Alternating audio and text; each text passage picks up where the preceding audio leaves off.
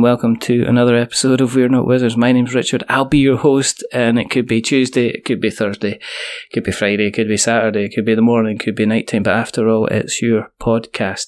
Now, joining me today, I was going to sing a song, but then I realised that would be terrible to give you kind of a clue. But I'm not going to, because that would absolutely murder it, and there's a possibility that this particular person would hang up and then would have no podcast. There's a lot of buzz around this game. It's almost like it's taken its wings and it's wrapped it round the kind of the board gaming kind of industry at the moment. There's a lot of hype, and it's possibly because of the publisher. It's possibly because of the theme. It's possibly because of the lovely little wooden dice and the little kind of dice tower that you use, and the little eggs as well. They're so cute. But we're going to find out, because joining me is the rather wonderful, the rather fantastic Elizabeth Hargraves. So hello, Elizabeth. Hello. Thanks for having me. You're very, very welcome. You've already put up with like about 10 minutes of absolute nonsense. So I applaud you. I applaud you 4 times for staying for the ride so far. For anybody who is joining us for the first time, thank you for joining us. The reason that we do this is because it's an addiction and I can't be stopped, and I like speaking to people in the board game industry, and that's as simple as it is. But the other reason it is we like to speak to designers, developers, artists, manufacturers, everybody that's involved in this fabulous hobby. And I got the opportunity to speak to Elizabeth, so that is why she has joined us today. First things first. I normally kind of ask people about their history, but first things first is, how are you doing at the moment? What's mood like in camp? It's great. This has been really fun. I just kind of imagine that you must be waking up kind of like in a Snow White type thing, and all the woodland animals are kind of coming in, and the sunshine's coming in, and there's like beautiful music, and you're just getting up and you're smiling. That is exactly what my life is like. Have you been spying on me? You're like the Disney animals rocking up at my house. It's like, what's that all about? This has kind of, for a lot of people, it's kind of come from nowhere, and now everybody is talking about Wingspan. And we were talking about this early on. It was like kind of like the analogy I was using. It was like kind of like when Hugh Jackman did like The Greatest Showman, and like everyone's like, because a musical, that's fine, and then people went and seen it and experienced it, and then everybody went kind of crazy for it, and now Hugh was forced to do a tour and not talk about Wolverine, but talk about singing and dancing and being Mr. Barnum. So has it been like that for you, obviously without being involved in the Marvel universe? Well, my difference is that no one actually wanted to talk to me before, so it's all new. But yeah, for me, the lead up to Wingspan, we finished working on the actual gameplay, at least 6 months before it actually came out. Last spring, and between needing to finish all the art, because we needed unique illustrations for 170 cards, and that took a while, and then just the manufacturing and shipping process, getting it back from China. That all took a while when I wasn't really working on it anymore. I was just kind of doing other things. And then it was all Wingspan all the time. Except I was in the States for the actual announcement on January 2nd, and then shortly after that, my husband and I went on vacation. Oh, right, okay. So I was sort of getting these floods of Wingspan reactions like every 3 or 4 days when I would log onto the internet. So that was quite strange too. Kind of weird to be thrust into kind of like the spotlight. I'll be honest, when we had a brief interaction on Twitter, which was me saying, I'd like to interview I think I said Eric Lang and Isaac Vega. And Isaac Vega ended up coming on the show. Eric, you're still absent. But you said, well, here, have you thought about interviewing a couple of other people? And then I just went, well, do you want to come on? And at the time, I didn't know you were involved in Wingspan, so it was a complete. It was a complete kind of like coincidence, and then I kind of like sat there. I was like, I better check this person out and find out what's going on. And I was like that. Wingspan. Where have I heard that name before? Oh, it's like, oh my goodness, I've just been extremely kind of slightly cheeky to the person that's potentially made one of the biggest games of this year, and it's only January. So that's that. So, sorry, basically. I was being cheeky in the first place.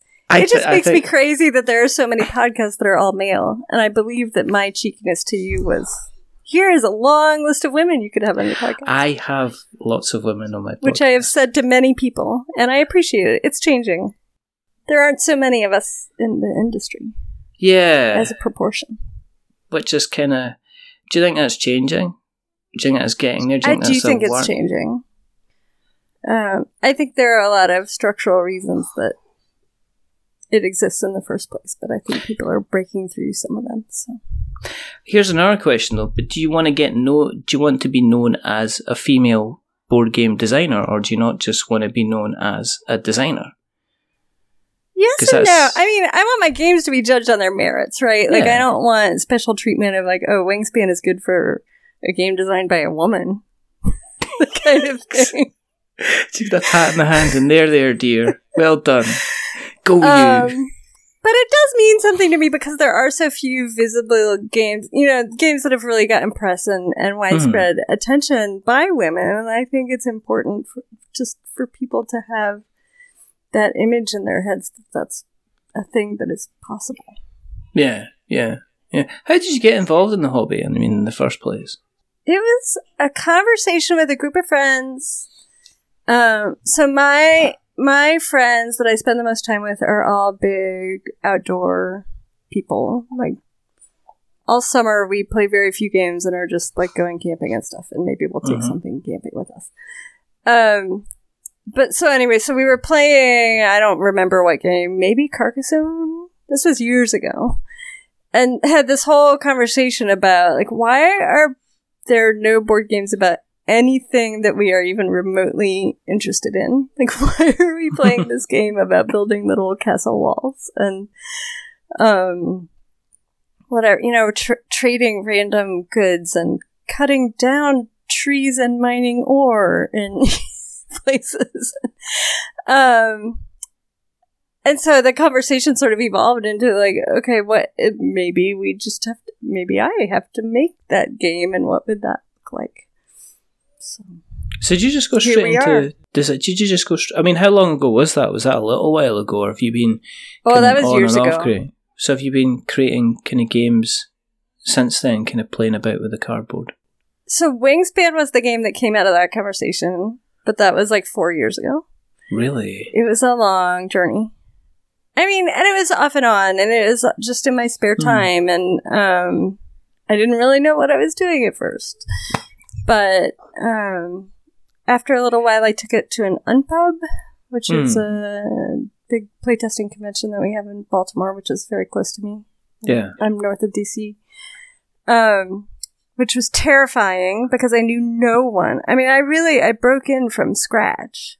I was kind of mostly gaming among my friends and knew no one in the industry. So I go to Unpub. I kind of befriended some local folks there. Yeah. Matthew O'Malley, who also happens to have games with Stonemaier and other places, several published games.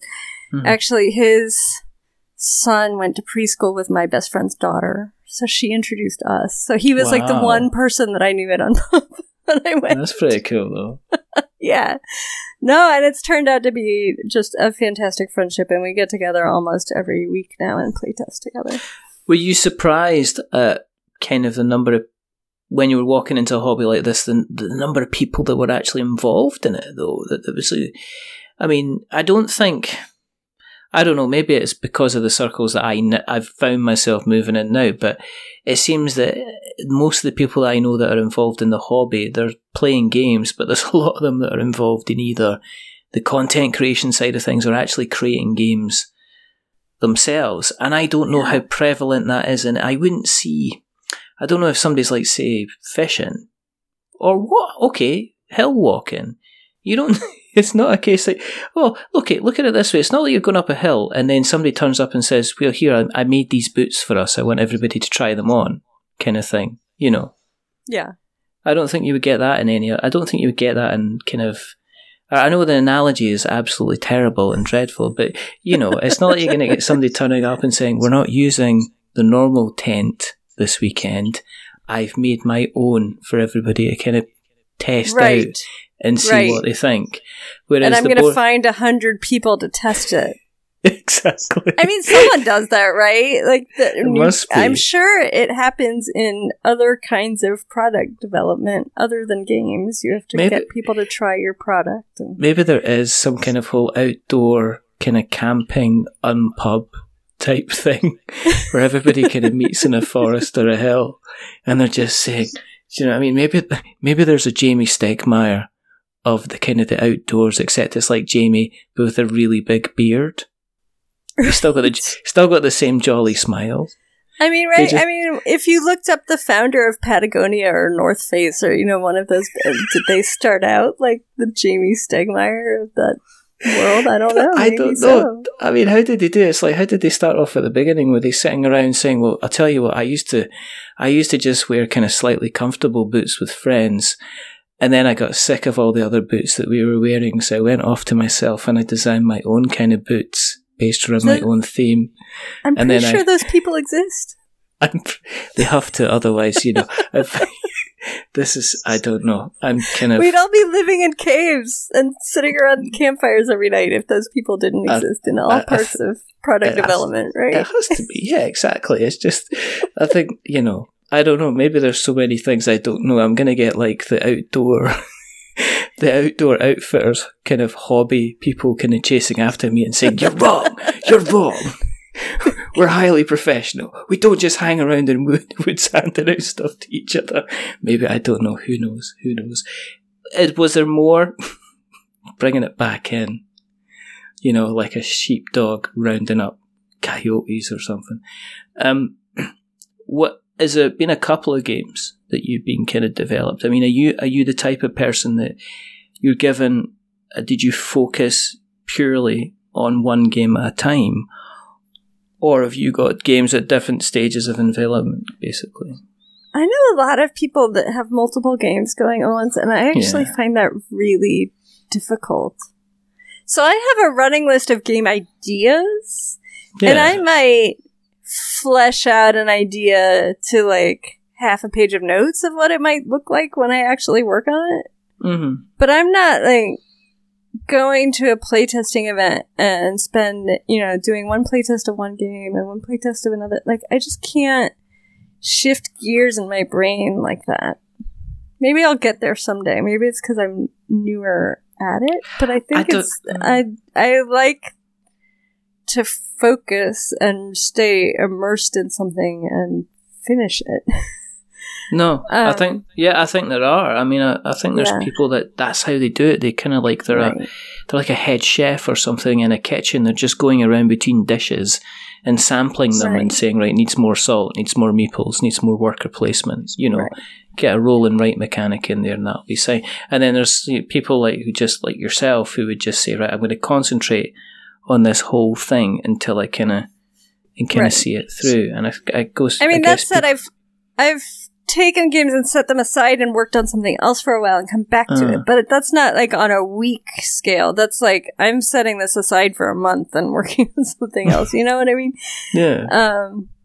Yeah. So, and there are ebbs and flows in the publishing process too, right? So in that time when I was mostly done with Wingspan, I made other games. And now Wingspan is out. And in May, there'll be a Kickstarter with Button Shy for a game that I designed last summer called Tassimasi. Tassimasi? So it's, yes. What's that about? I'm intrigued. It is inspired by the Victorian fad of flower language, assigning meanings to flowers and giving people very meaningful bouquets. Oh, right. Okay. So it's like giving people a message by depending on what bouquet you give them. Yes. So it's Button Shy. It's an 18 card game, very light, but I split you choose kind of mechanic where you draw 2 cards and offer them to the person next to you, but one is face up and one is face down. Right. And they have to decide whether they want the known thing or if they think they could do better by taking the face down thing that they don't know what it is. And then the cards all sort of affect each other's scoring depending on what you've collected over the course of the game. That sounds quite complicated for but you're getting like 4 cards. Right? Oh, okay, so it's not that bad. I probably struggle a bit. Right. I'm not that good with more than three cards. Is probably my limit. Was that the Gen Cant? That was Gen Cant, right? Yep. Okay, so does that mean that this year is it going to be Gen Con then for you? I will be at Gen Con this year. So there you go. So what's everybody going to do without? Are you still going to make a little game though? Oh, for Gen Cant? Yeah. Probably not. I enjoyed the experience. Well, I don't know what the contest will be this year, right? It's not Button Shy every year, so who knows? No, Maybe I'll have something appropriate. But I found the process of designing an 18-card game a very interesting challenge and incredibly refreshing after having worked on a 170-card deck for a long time before that. But I'm not, it's not my preferred design space. So Tussie must have come after Wingspan then? Yes. And it was an incredibly fast design process. It just sort of all fell together at once. And did you kind of just wake up one morning and went, oh, this is it. This is what we're doing. Give me those 18 cards. I'm going to make that. Or did you look at the Gen Cant competition and went, right, okay, I'm going to work around this, but I've got an idea in my head on how it's going to come together. Yeah. So they announced the contest, and I looked through my list that I keep of themes that might be fun to work on someday. Mm-hmm. I was like, oh, I could do something with, and I think I had heard both Jeff Engelstein and Jamie Stegmaier in separate forums, right before that, had both talked about how they love I Split You Choose mechanics and people don't use them enough. I was like, okay, so I picked a theme and I picked a mechanic and I made something up. And that's coming to Kickstarter next year. That'll be in May 2019. This year. So just in a couple months. I'm still trying to get used to the old 2018, 2019 kind of split kind of thing. With Wingspan, when you were developing Wingspan, did you at the time think, okay, this is just another game I'm developing? Did you have a plan at the time to maybe, take it to Kickstarter or kind of pitch it to publishers when you first had something? Because there must have been a point through the design process where you went, actually, this isn't just a case of got something. This is actually a case of this is potentially going to be something which people are really going to like. Yeah, I think I went through a process that a lot of brand new designers go through, which is sort of having to learn what it would actually mean to work with a publisher versus going through Kickstarter. Mm-hmm. And I think Kickstarter has become so popular now that a lot of designers start out assuming that that's what they're going to do. Yeah. And only some of them realize how much work it is before they really jump into that pond of TV. Yeah. But I really did a lot of reading and chatting, and, I met more people in the industry and realized, doing a Kickstarter is completely antithetical to everything that I enjoy doing and, my skill sets. I'm a big introvert. I don't want to be drumming up support for myself on my own, going and hawking my wares at conventions or whatever you have to do to build up a Kickstarter following. I don't. Just hawking my wares. I just imagine you sliding up to a convention table and just going, you like some various kind of North American birds, sir? For madam. Exactly. Can I interest you in some eggs, sir, madam? No. No cards? No? Decent artwork? Well, the artwork's not on the cards as yet, you can imagine. Well, right. And so I decided to pitch it, and I went to Gen Con and met with some publishers and sort of learned how that whole process worked. And then, even at that point, I don't think I realized, like, what a difference it can make to work with a great publisher. But, I mean, so it's not just the marketing stuff, which Jamey Stegmaier really knows what he's doing with, but also... And honed through Kickstarter, right? I'm not saying Kickstarter is a bad route. Like, if that is your personality and you think you would be good at it, by all means. It is not for me. I think, no, I see this. I mean, I see it all the time. I see it on a regular basis where I speak to like some absolutely fantastic designers, developers, and the game itself is fantastic, and they're just like, 85% of Kickstarter seems to be about the marketing and creating the noise. Right. So there's a lot of games out there, and I see it all the time. They just get cancelled. They get part way through, and the guys are just saying, look, it's not going to happen, or it funds, and then they're just saying, look, this is probably just going to not go the way I'm going to go. And I'm seeing that a lot more, and I think that being a game designer, and I've said this lots of times now, if it's a Kickstarter thing, it's not just about being a game designer. You have to be so many other things, and for some people, that's just not their bag. It's not it's not the reason that they picked up, some sheets of white paper and a pen and started cutting them up with scissors at the beginning. That's not the reason. They didn't want to be doing live streams and. Right, and like negotiating with manufacturers. And, finding artists. The art part would be fun, probably, for me. That would be my thing. Mm-hmm. And I really enjoyed working. So that was like one of the huge things that going with a publisher did for me was that, Stonemaier sprung for all the art up front. Wow. And I just got to like look at pretty pictures coming through every now and then from the artists. Didn't really have to do anything about it. I'll have that one. I'll have those two. I don't like that one.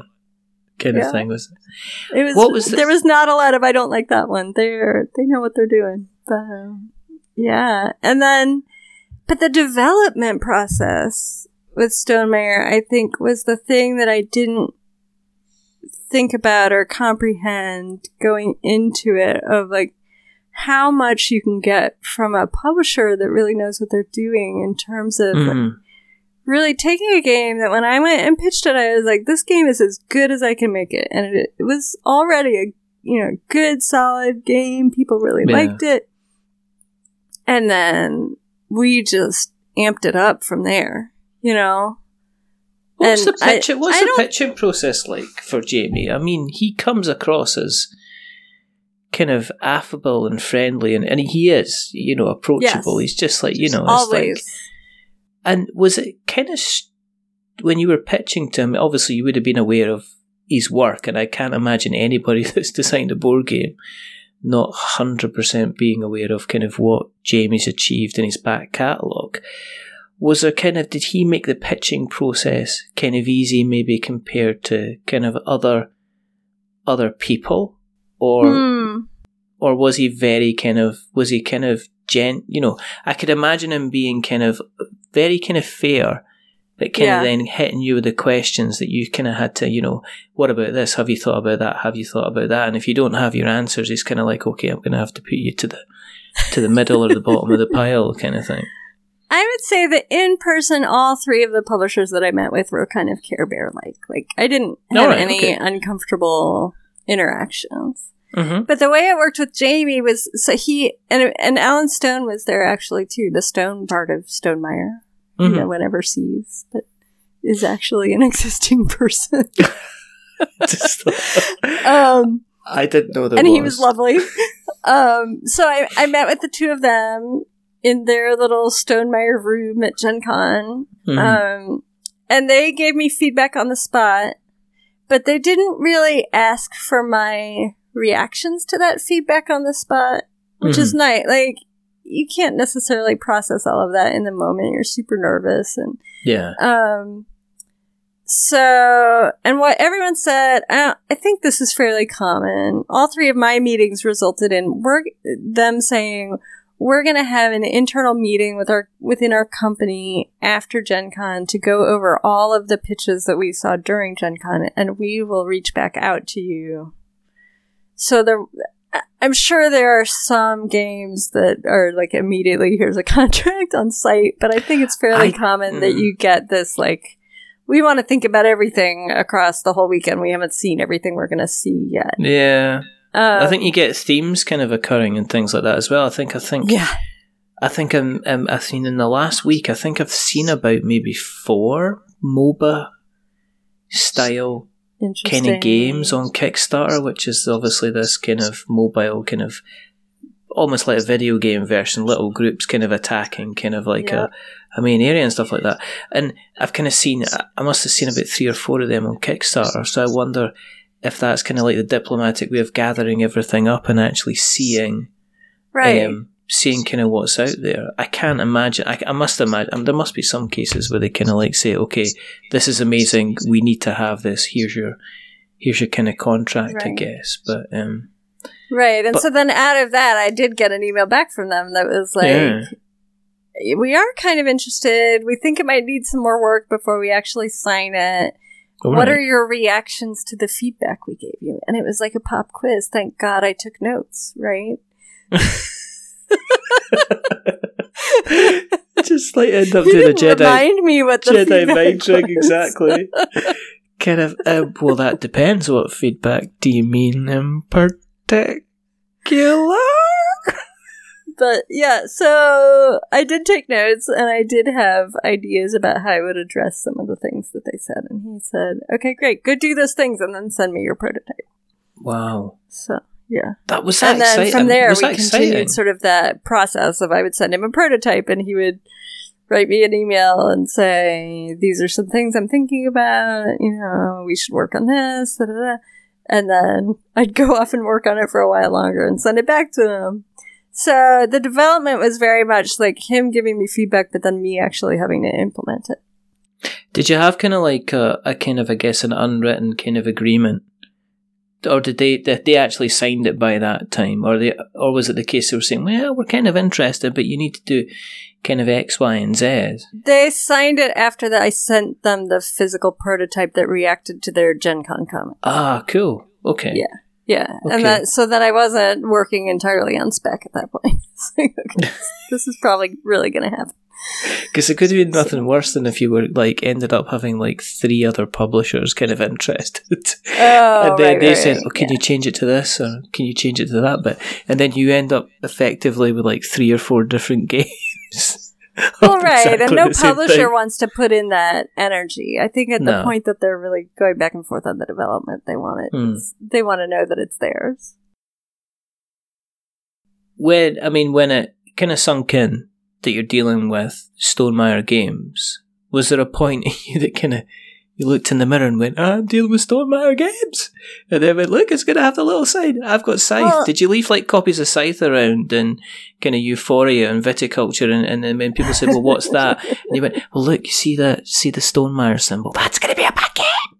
That's going to be me. I'm part of this family now. Well, the funny thing is, so I pitched it at Gen Con 2016, and that's the year that Scythe came out.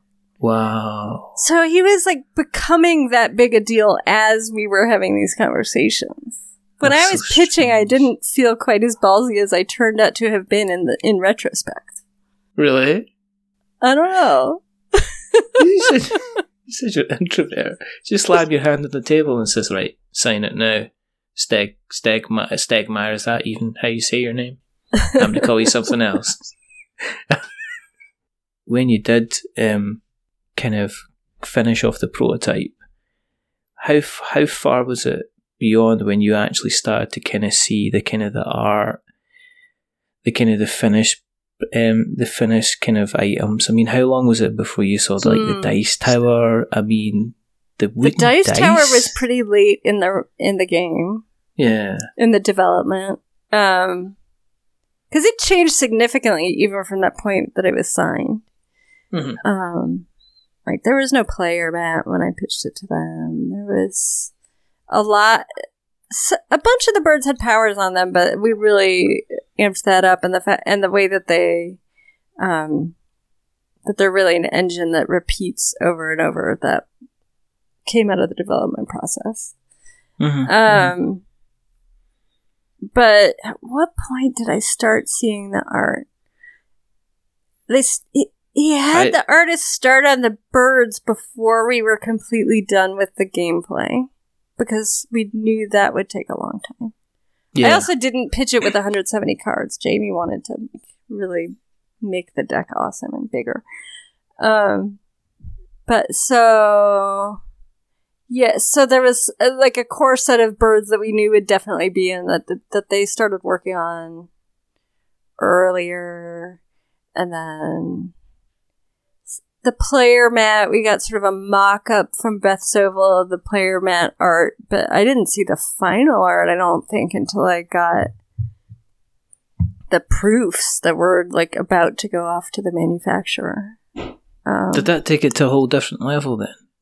Because I think that must have been like, that must have been completely strange to see kind of like everything that you worked for, and somebody was kind of like taking it to kind of like the next level, and it was was it how you imagined it, or was it different to how you imagined it? I mean, I would say it was better. It must have been a lovely moment. I don't think I had even like conceived of how beautiful it could be. You know what I mean? And with all the pieces, I mean, the cards were kind of how I imagined them, more or less. I mean, on my prototype, for the first 50 or so cards, I put placeholder art on. You know, I took like a photo of the bird off of the internet or whatever. So you had a feeling of what it would be like to have this nice tableau of the birds. But then as I was building the deck bigger and bigger, I wasn't bothering to do that anymore because I knew the art was coming from somewhere else, and like, why bother? So I was playtesting a lot with this deck that was like half blank cards art-wise, you know? So then to get this beautiful full deck in the end was just, it's amazing. Have you still got that? Do you still have that sitting on a shelf somewhere with all the parts? I have like a million... so my old prototype cards, I have like a lifetime supply of 2.5 inch by 3.5 inch scrap paper. We write our shopping lists on them. We write our phone messages on them. Just like scraping the car when it gets icy. Go and give us a couple of those cards over. Firelighters. I literally have like a shoebox of old cards there. I just use the scrap paper. Is anybody like, okay, we've just had a bit of turkey. Does anyone want a card to maybe pick their teeth? That kind of thing. So many uses I hadn't even thought of. I mean, they just got, there's so many different kind of uses. What about things like the eggs and things like that? Because that was the other thing that people have kind of been losing their little minds over. Is by going like, there's eggs in this game. It's like, I don't know who physically designed the eggs. I never heard a name from Jamie, but whoever did it did such a nice job. So when I always sort of pictured the eggs more like M&Ms or Skittles, you know, that they're rounded but they're flat so they won't roll around. I did not dare to imagine that you could actually, like, they did such a nice job weighting them so that it, like, you set it down and it's not tippy, like they don't roll around. I don't know how they did that. These ovoid objects that don't roll. And if you do knock it over and it rolls in a circle. It doesn't roll off the table. How did they do that? It's weighted at one end. It's not magic. But I could just imagine, but I could also imagine you kind of like spending hours with your little eggs, just tipping them over and just watching them roll around the table. And then just calling your husband over and going, look, honey, look. Every single time. Like, click. There, look, see, every single time.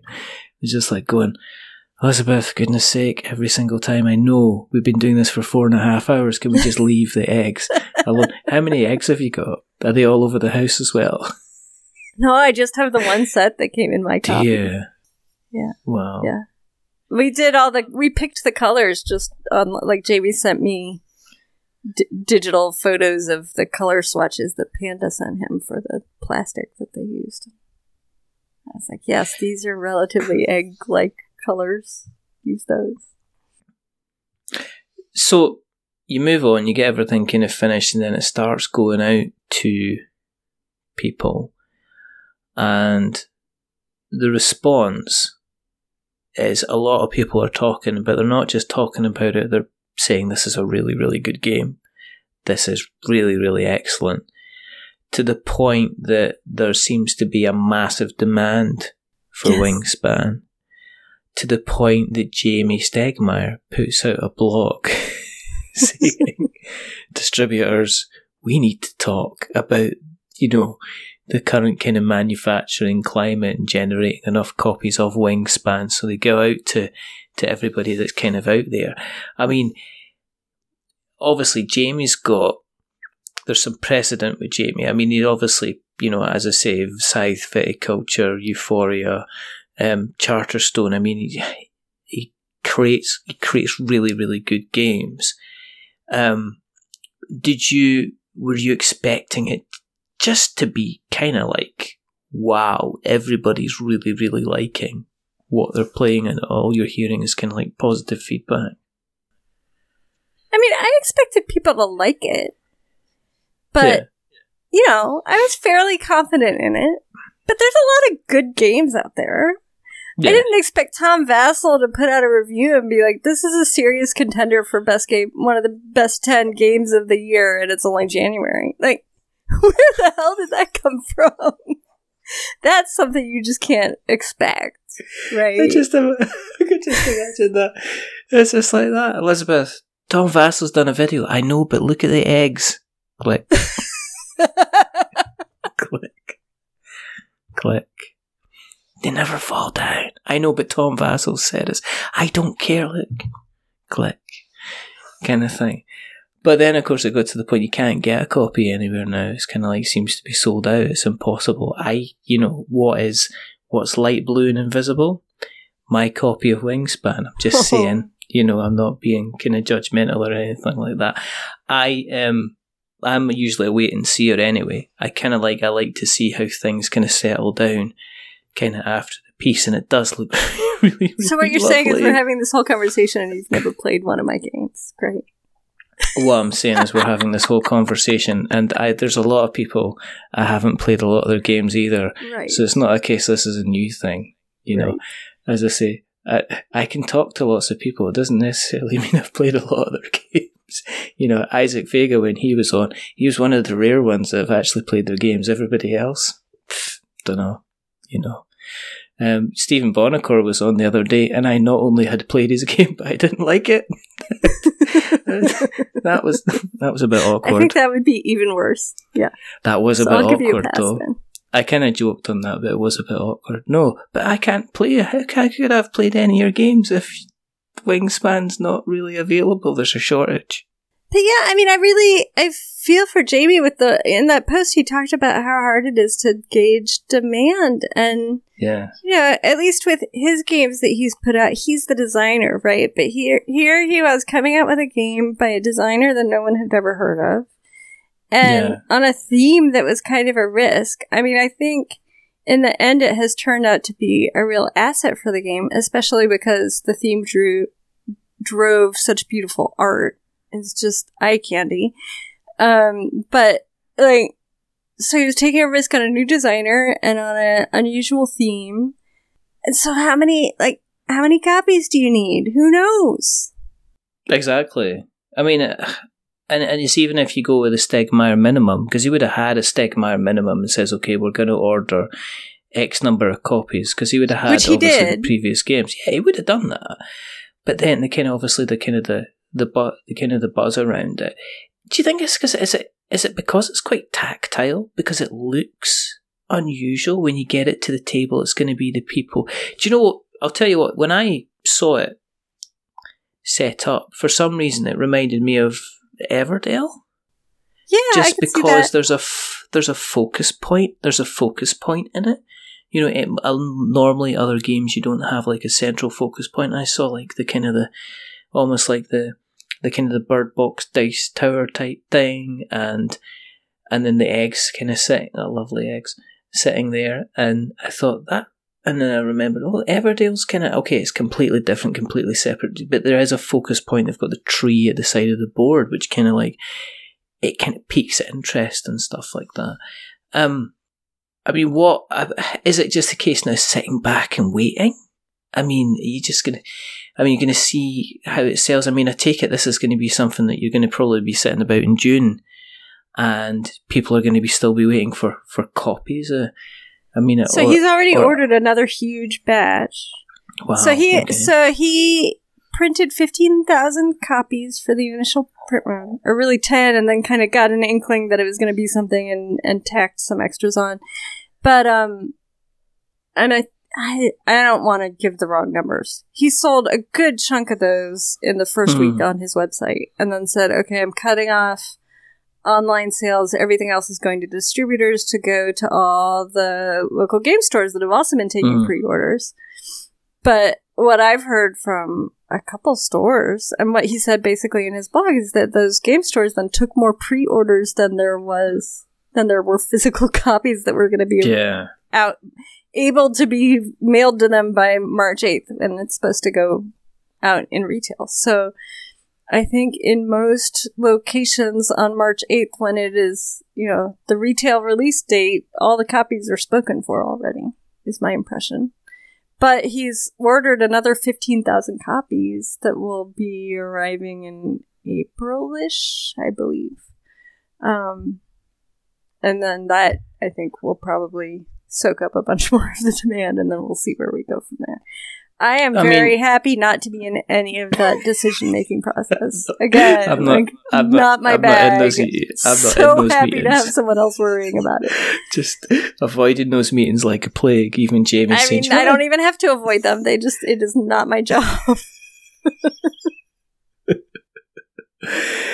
But, I mean, to put it into perspective, okay, is that 15,000? I mean, it's usually on a Kickstarter. It's a minimum order of usually 1,000 for a manufacturer. Right. And I think, this is putting this completely into perspective. Is like, that's how many you're expected to make. The manufacturer won't touch you unless you kind of, you're kind of bringing in those numbers. If we do like a comparison, and I'm just kind of bringing this in just from the sideways, our good friends Mark and Tom and Lacey at Orange Nebula, they're running their Vindication board game kind of expansion Kickstarter, and they're almost at $450,000 worth of pledges, and that's about 6,100 backers. Right. So if you, right. that's the scale is just mind blowing. It's just and kind of phenomenal. I never had a conversation with Jamie early on about like, okay, how many copies are we talking about? I happened to hear in passing a few months, like sometime last summer or fall, he was on some podcast that I happened to listen to when he said his minimum print run was 10,000 copies, and my jaw just dropped. I didn't actually realize that we were talking about that kind of volume for Wingspan. I didn't know. Because I'm used to seeing those sort of Kickstarter level numbers. You know? Used to seeing 300, 600 copies in them. People are just happy to have their games out in the world, right? And great. Exactly. Yes. And then they're taking the extra copies to kind of like Gen Con to sell, or Origins to sell, or to Eschen Spiel to sell. I mean, to be in the level that you're on is kind of like, it's a case of, okay, so you've got, what are you going to do for your second album, the second difficult album? I mean, obviously, there is a little bit of that feeling, isn't there? It's kind of like, what'd you do next? I was just thinking about this the other day, right? So when I got out of school, I got a job with the Department of Health and Human Services here in DC, and then I went and I worked on Capitol Hill for a few years, and that was like my dream job. Yeah. Right? Like something that I have been thinking about since high school. I was always very politically active. And by the age of 30, I was like, wow, I had my dream job and I hate it. I have to get out of here. And now I'm like, okay, great. So my first game, this dream that I've had for years and years, is now like this smash hit. Now what do I do? What is it? I mean, I don't know. I think your next game has to be like completely different. Like, I think you should go like kind of dark magic, Cthulhu, heavy death metal rock skirmish game. I will promise you right now that I am never going to make a game about Cthulhu. It's not going to happen. Well, and in a sense, Tussie Mussy will be like the complete opposite, right? It's like this tiny little game. Exactly. But then again, if you think about it... But still, this very pleasant, natural theme. That's just me. Well, just imagine the Kickstarter page. You don't actually need to put anything on it. You just have to put from the creator of Wingspan. Instantly fund it. Stick a card with a bird in it.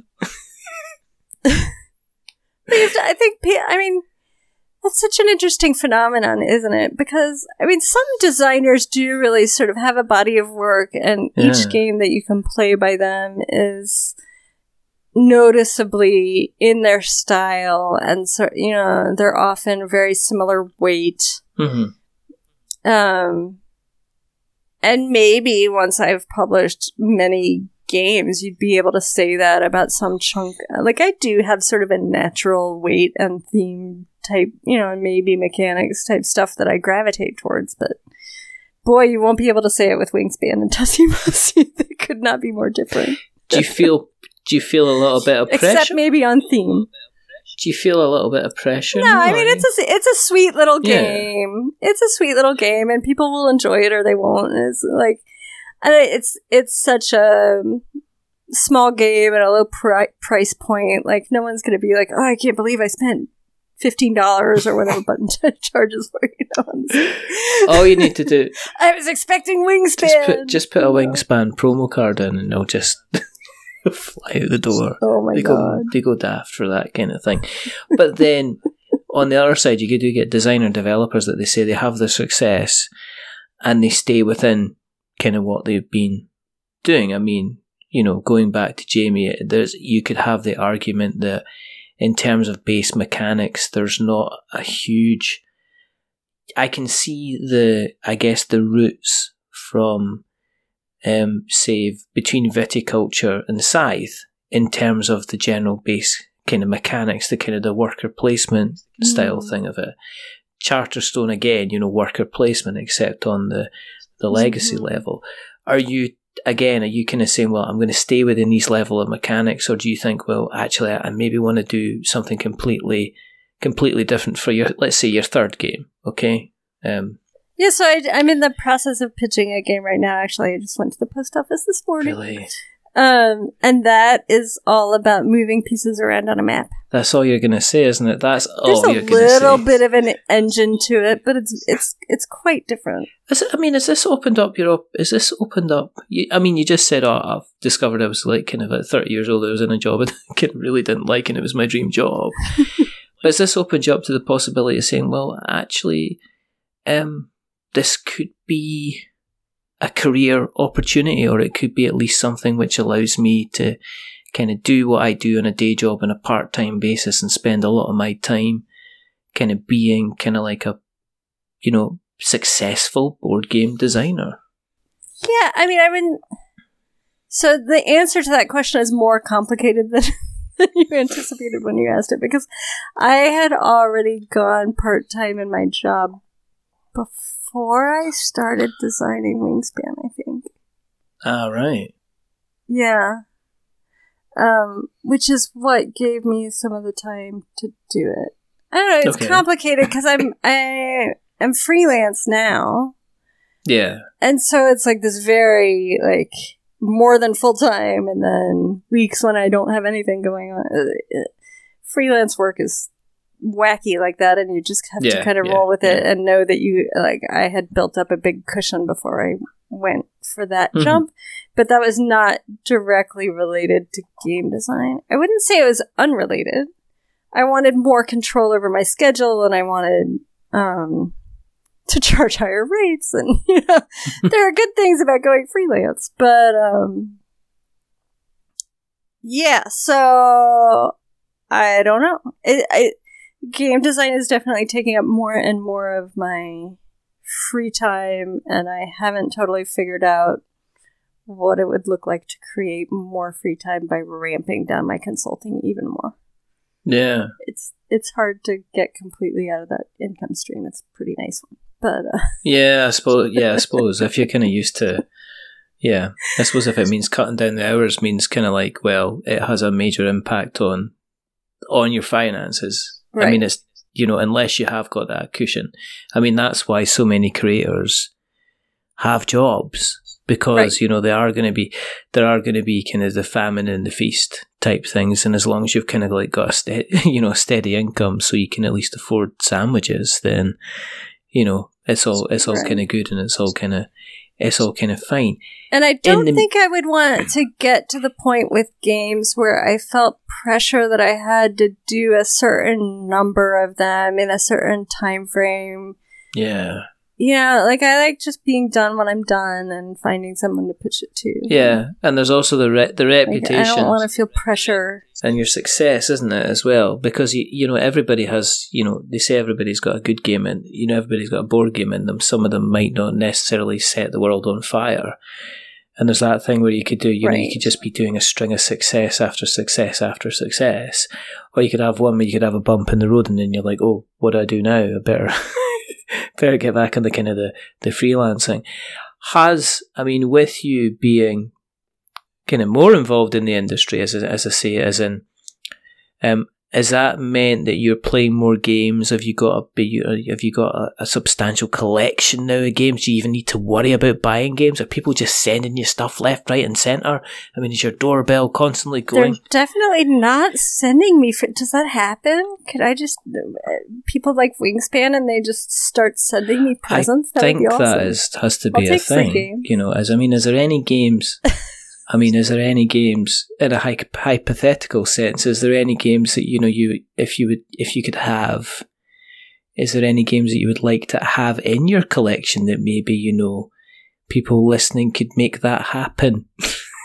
I actually have a fairly small collection. Yeah. I'm kind of a Marie Kondo acolyte. I know she's getting a lot of hate right now with her new TV show. I haven't actually watched the TV show, but the whole concept of like wanting everything in a collection to be something that you are like excited about. I really like, and my husband is not a huge gamer also, so we have sort of a gender reversed household for most people's gaming experience, I think. So I try, we have a fixed amount of shelf space devoted to board games, and if I want to bring a new board game in at this point, I need to get rid of something. And, really? There's some ways to fudge that, but I like that concept too of like, if I'm bringing something, I have a finite amount of time to play games, right? And actually, that's another thing that I did not realize when I started designing games. It really cuts into the amount of time you have to play published games, because you're spending a ton of time playtesting. Exactly. I mean, you're saying to me, oh, you've never played one of my games. It's like, well, I don't have time to play games because we're currently having a conversation about your game. So it's Inception, isn't it? I'd like to. How should you really be spending this hour? I'd like to be playing Wingspan, but first of all, right, I don't have a copy of the game. Okay, due to whatever. Okay. Secondly, I can't be playing the game anyway, because otherwise you'd be like, listen to the podcast. I wouldn't be talking to you. Hello. Well, here's me shuffling about in the background, me going, just look at these eggs. They're just like. Every time. Don't roll off the table. Don't even roll off the table. But I mean, in kind of going forward, are you thinking expansions and stuff like that for Wingspan? We are.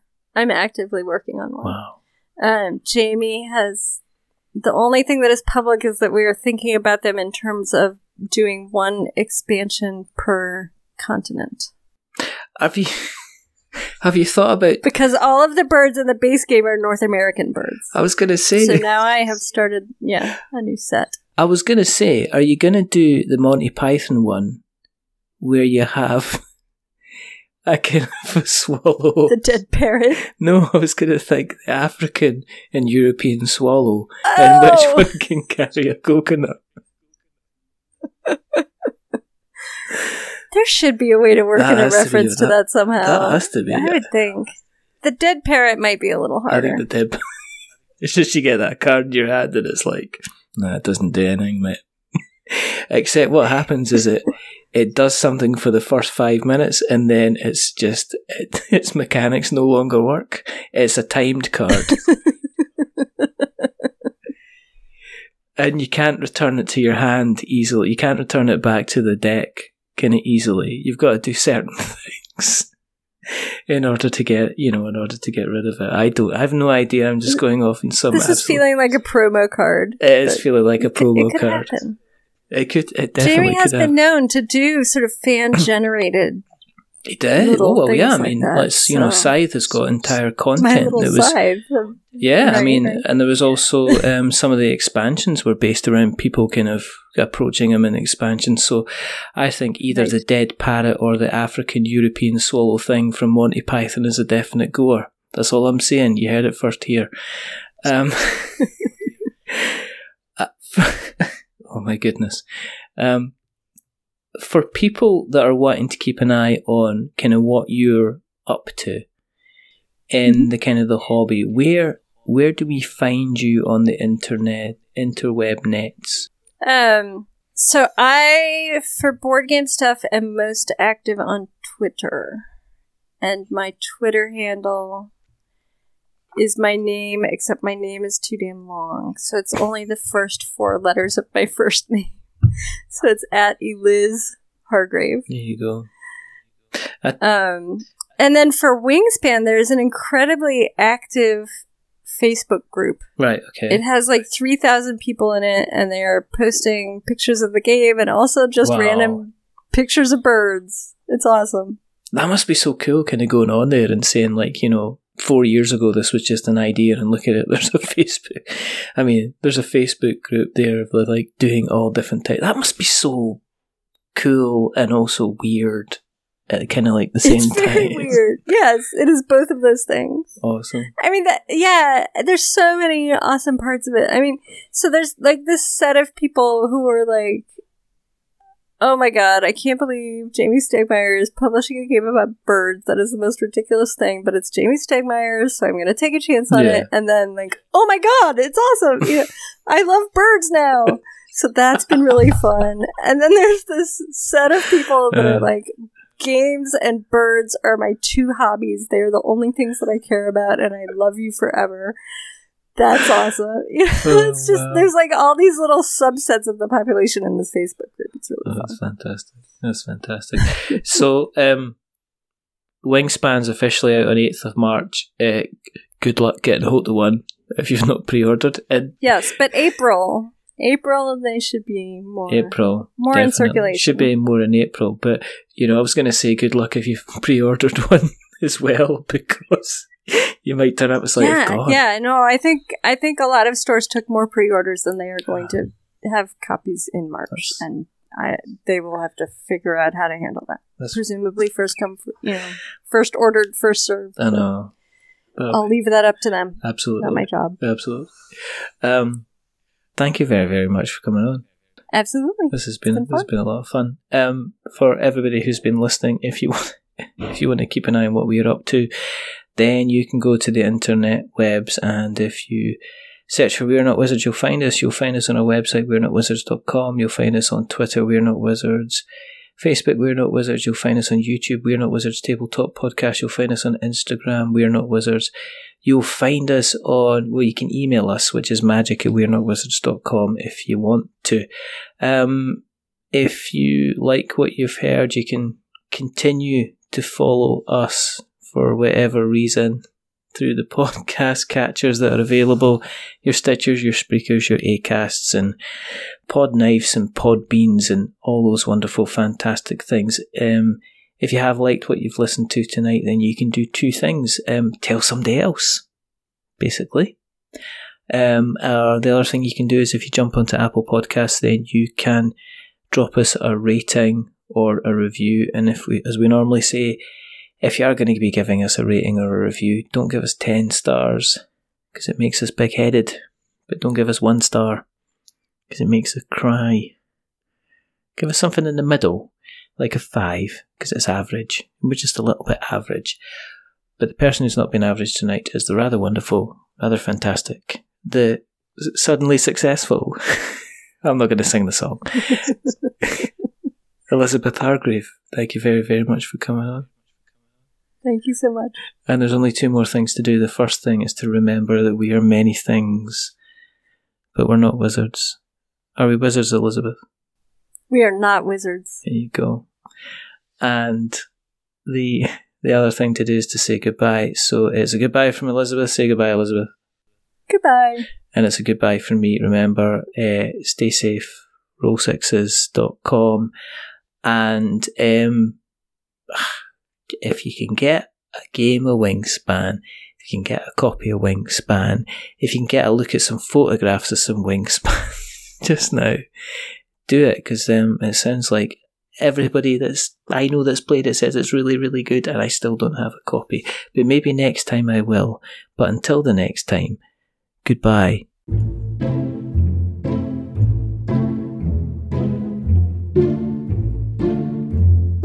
A wizard is never late.